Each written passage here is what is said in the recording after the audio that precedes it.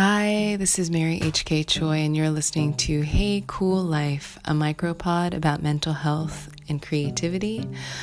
Today is January 15th, 2019. This is episode 14. Yesterday was really weird. I talked on here about how I try to only do like 2 big things in a day, and yesterday I had 3. And that, for some reason, made me shoehorn another thing.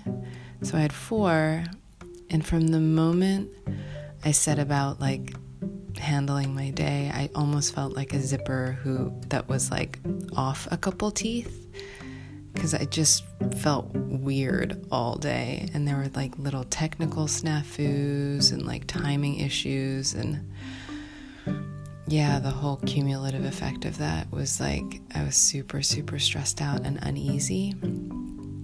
I don't always do my own advice perfectly. But one of the things that I did get to do yesterday, which was awesome, was I went to a school that my friend's kid goes to because Min-Jin Lee, the author of Pachinko, was speaking. And it was really intimate. It was at a high school, and it was really cool. She's really cool. She's dressed very Antwerp, and she had these great platform shoes. And so already I was just like, oh, you're cool. And she was just super impressive. And she said something which blew me away, which was that she was completely open and candid about having an eating disorder when she was younger. And I was so moved by that. And I realized in that moment, she's 50 and she talks about that a lot. And she also talks about being a late bloomer because, it took her she started Pachinko at 19 and finished it 2 or 3 years ago. And I realized that I have never heard a Korean woman who I admire talk about having an eating disorder. And I was almost I was kind of stunned. And in that moment, I was almost brought to tears. Yesterday, I was already really emo because my day was all weird. And I had this profound understanding of when people tell me, they're like, oh, thank you for writing about Korean characters. That representation is really awesome and meaningful to me. And, even when people are like, thank you for sharing about your mental health issues and your eating disorder. And I'm like, yes, of course, la, la, la. And I'm not, and I'm not like, la, la, la, whatever. It's more just like, oh, yes, thank you for this thought and this affirmation. But it wasn't until I felt in my body that moved by this author speaking candidly about her eating disorder that I was like, oh, this is what people are talking about. So if you've said such things to me and I sort of was smiling woodenly because I'm terrible at compliments and terrible in social situations, I really have that meaning available to me now. And I'm glad we're all kind of a part of it. She also said that there's dignity in naming your difficulty. And I really agree with that. And so, there's this thing that's said a lot in 12-step, or this a few people say it, which is that fear feels 100 miles tall and thousands of leagues wide, but it's really paper thin. And I think that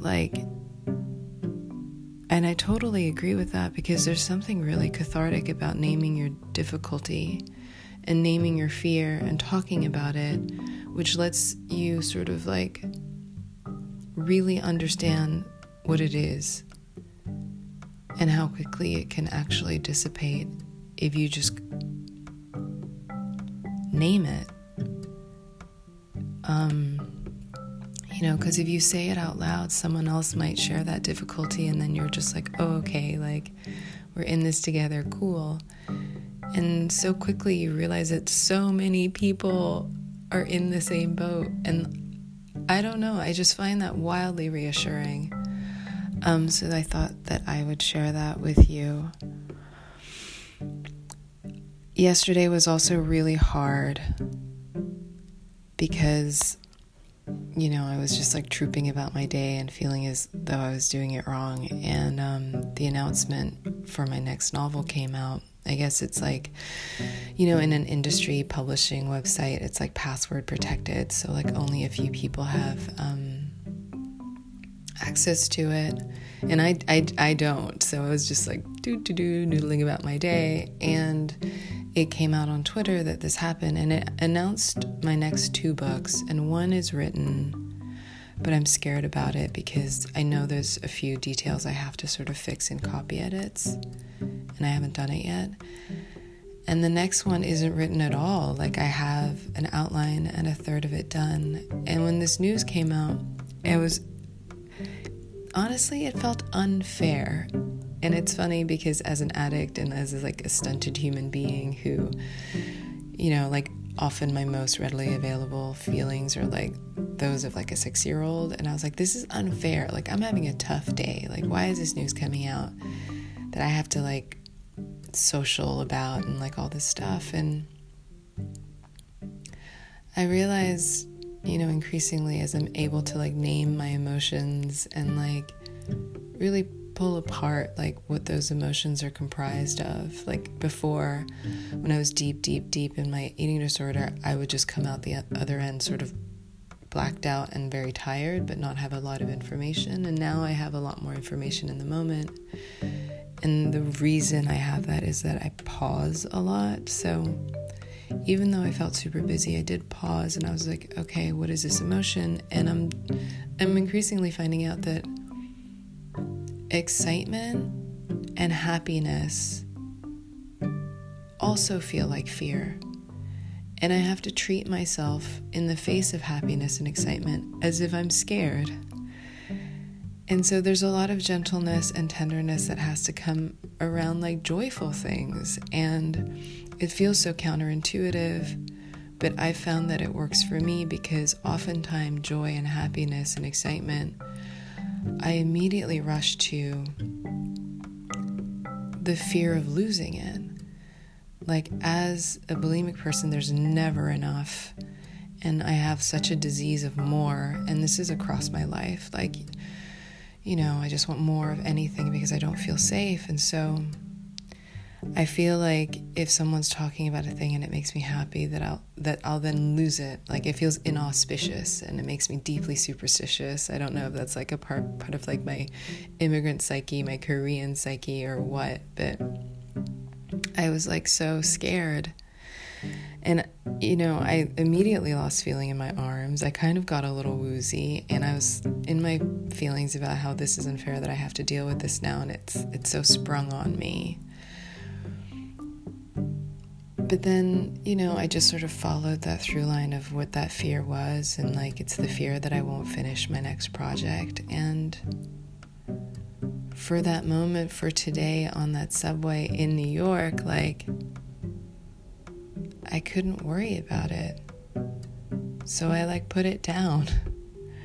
And it's really, really hard, but I did it like out of like kindness to myself, where I was just like, okay, you're not allowed to deal with that right now. And in the past, like, I've been so compulsive and impulsive that like I'll cancel all these meetings and I cancel the rest of my day if something like that happens, because I have to rush home and I have to start working on that manuscript, or I have to like start, piecing things that feel sort of like unsettled together. And now I'm like, okay, no, like, you're gonna finish the book that's in copy edits first. You're okay. Your next book after that will be okay. And if it's not, that's okay too.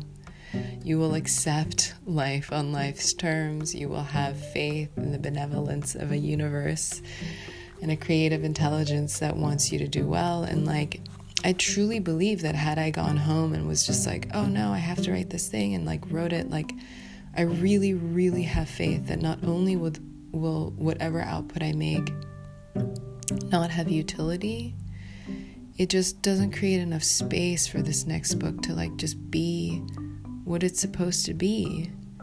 And I can never force that as much as I want to. And the only thing I can force is putting myself in a position of like great anguish and like pain and like white knuckle and like fear. As long as you don't feed it, as long as you don't do all the anxious things that like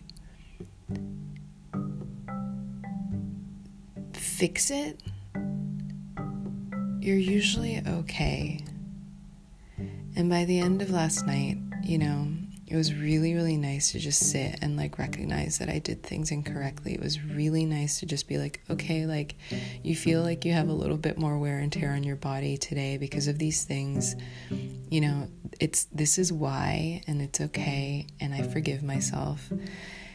And yeah, like that's kind of how I tackle things that, you know, either feel unfair or just like are wildly unpredictable. I just don't like let it consume me. You know, I shared this on the Instagram AMA that is now like living in my like highlights, so it's there if you want to check it out. But I equate addiction to applying a thing to a feeling. And I definitely feel that if you create a feedback loop, that for every fear you experience, you feed it, you feed it, you feed it, you feed it, you manage it, you manage it, you manage it, you manage it, you try to control it. You know, as an addict, there's no end to that. And as an anxious person, there's no end to that. And if I just like keep leaning into those mechanisms and modalities, like I'm just not gonna have enough grace to like make the thing I want, to like be creative and to make art. So yes, I hope that you find this useful. I hope that if you have a fear, that you name it. I hope that you know, shame is such a huge thing. I hope that we can all find more grace and understanding around shame and like so much compassion for shame and the wound that it comes from.